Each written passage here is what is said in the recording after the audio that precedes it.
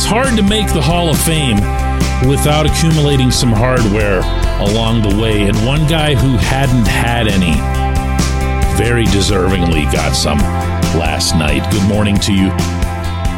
Good Tuesday morning. I'm Dan Kovacevic of DK Pittsburgh Sports, and this is Daily Shot of Penguins. It comes your way bright and early every weekday if you're into football and or baseball. I also offer daily shots of Steelers and Pirates where you found this. Kris Letang is the 2023 Masterton Trophy winner. As I mentioned to you on yesterday's show and had brought up previously when his nomination became official, he was going to be the obvious choice. And to the credit of the voters, he ended up being the actual choice. I don't need to share with anybody who's pushed play on a podcast called Daily Shot of Penguins everything that Tanger went through this past season, but it was something.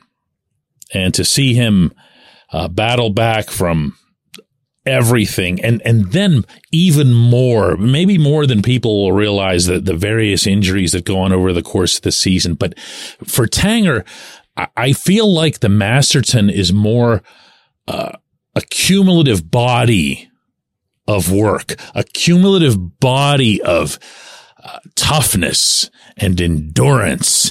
And man, you could take the word endurance alone with both of its meanings and apply them hard to his career. Because not only has he had to fight through a lot, but he's also done it in a way where he never leaves the ice. You see it in games. I see it in practices.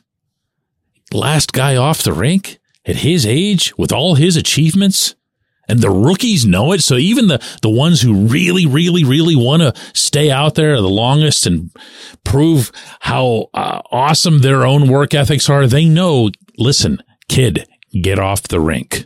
It's Tanger's time. And somebody will have the common sense to go over and whisper that to one of them. Teddy Bluger, who was one of those guys who would just never, ever leave the ice, he still had the awareness that he had to get off before 58 did. Not just a superstition thing. He would stay out there and do work. He'd find a defense partner a lot of the times. That was P.O. Joseph a lot over the past few months. And there was actual work being done toward becoming an even better defenseman. Here's what Tanger had to say to reporters last night in Nashville, including Taylor Haas of DK Pittsburgh Sports. She's there covering for us. Up and down, obviously. Emotionally, it was really hard. At sometimes, you know, the mind wasn't there, and you don't want to come to the rink and, kind of show those emotions because, your teammates are there. They have a job to do. And, I think what they did for me in Montreal to come down and, be part of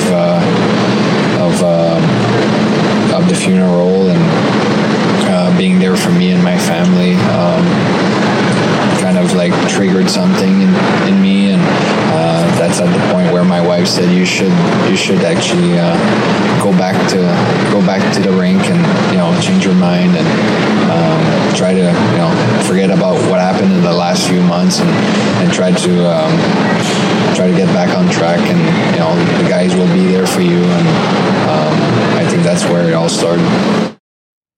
See, that's the other thing that you get from him. That sounds like a really dramatic quote, and maybe something that you would say if you're in the position where you're about to get an honor or recognition for your commitment and your sacrifice. The fact of the matter is, Tanger would say that to one random blogger on a Monday morning after a skate. He's just wired that way. He speaks the truth. He's the guy that you go to after the tough losses. He's a little leery of discussing his own shortcomings in a tough loss. Okay. He's got some significant pride to him, but he's a truth teller by nature.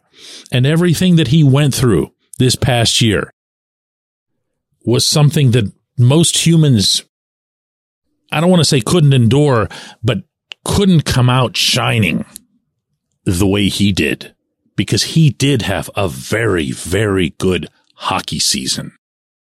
And I'm mostly glad for him that this award ideally will call more attention to his hockey prowess. He's not going to get a Norris Trophy at this stage of his career. He's not going to be a Norris finalist in all likelihood at this stage of his career. So those days are done. And when you're talking about getting into the Hall, as I brought up at the beginning, and you're a defenseman, the very first thing the voters look at is number of Norrises or number of Norris finalist appearances.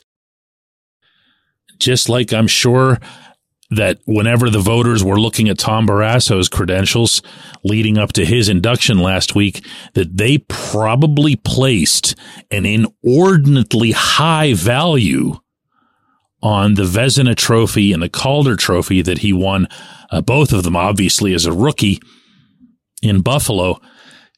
And he wasn't really a Vezina guy for the remainder of his career, but it was on there. It made the list. Well, here's something for the Letang list, okay? The NHL has gone out of its way in recent years to try to stress to Masterton voters that it's not just a who got sick and who got better award. No matter what, it ends up being that. But maybe just in the league pushing this concept, it'll come to get recognized that, listen, it's not just about having a really tough time. You also have to perform through it. You also have to be a good player. And Letang at this age and in this extraordinary circumstance was that. Congratulations to him. When we come back, J1Q.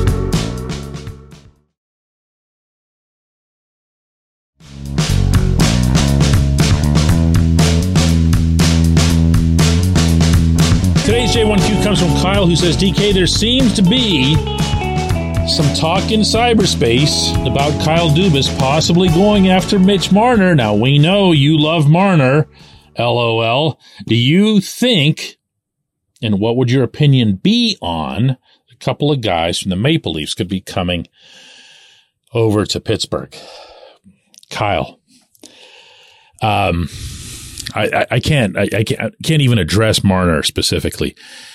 Generally speaking, if you mention the Leafs and then you talk about a prospective trade, I'm gone. Like, I'm thinking about something else. Like, I'm thinking about baseball or comic books or punk rock or something. But I stop thinking about hockey on the spot because I lose interest, because I'm a lifer in this sport. I've loved it with all my heart since childhood, and therefore I know that 99.99999999999% of what comes out of Toronto with this sort of thing is complete trash. There's no place where the rumors, and I mean rumors in the most negative possible connotation of the term, which is usually the only one that I use, emanate.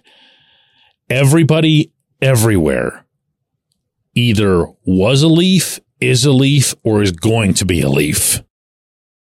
Connor Bedard, after the Blackhawks draft him, will be a Leaf. Wayne Gretzky, who somehow managed to play for every team in the NHL, it seemed like, except for the Leafs, is still going to be a Leaf. Mario Lemieux, Jaromir Jagr, Sidney Crosby, Evgeny Malkin, all future Leafs. That's just the culture that they have. It's part of what makes them as rabid and admirable in that regard as they are. It's also what makes them so spectacularly annoying. So the reason that I mention this isn't to dump on Marner. It isn't to dump on William Nylander, who apparently is telling teams that he's worth $10 million a year. That's the Toronto effect, and that's why they never win. That's really it. When they have an even mediocre player I'm always using poor Nikolai Antropov as my example here, but I'll do it again. They have someone who scores like a handful of goals. They're ready to carve statues of him. And they grossly overpay. They overestimate. They over-retain, meaning they keep the player too long. And even though the Leafs were a catastrophe before the cap, now after the cap, they're at least competitive, but they can't win anything because they built up a handful of players up there into being these massive, legendary idols of the sport. They really, truly believe and have all along that Austin Matthews is the equivalent of Connor McDavid. Ask any of them. Don't take my word for it. So when you're talking about Marner, and you gave the little LOL there as to what I think about him, it's not that I don't like Marner. I'd take Marner on my hockey team, okay? It'd be nuts not to. But he's unbelievably overpaid. Like beyond anybody's imagination. His cap hit is $10.9 million, meaning his cap hit annually. That's not the total value of the deal, okay? It was a 6-year contract, and the final 2 years of the contract, meaning this coming one and then the following one, he's got a complete no movement clause. Who in hell is Mitch Marner to get that? How does that happen? Well, the answer is it doesn't happen anywhere except there. He's a really nifty, dangling, playmaking winger, arguably one of, if not the best playmaking wingers in the league. And, between that and the combined playoff failures of Marner, Matthews, Nylander, and anybody else they consider to be part of that core up there, man, you just can't do that. Now, by the way, it was Kyle Dubas who signed Marner to that contract. So Dubas was not immune to the Toronto syndrome in his time up there. Ideally, he'd have learned with the passage of time and, of course, the flat cap following that. But this leads to the crux of my answer, which is that because Dubas was there, and they're going to consider Dubas to be their guy or their alum or whatever it is for years to come, every potential transaction involving a Leaf is somehow going to get connected to Pittsburgh. So get used to that. There is validity to GMs wanting to go after players they know. It saves them some research. Saves them some uncertainty, more importantly. But it's going to be with every one of them you watch. I appreciate the question. I appreciate everybody listening to Daily Shot of Penguins. We're going to do another one of these tomorrow.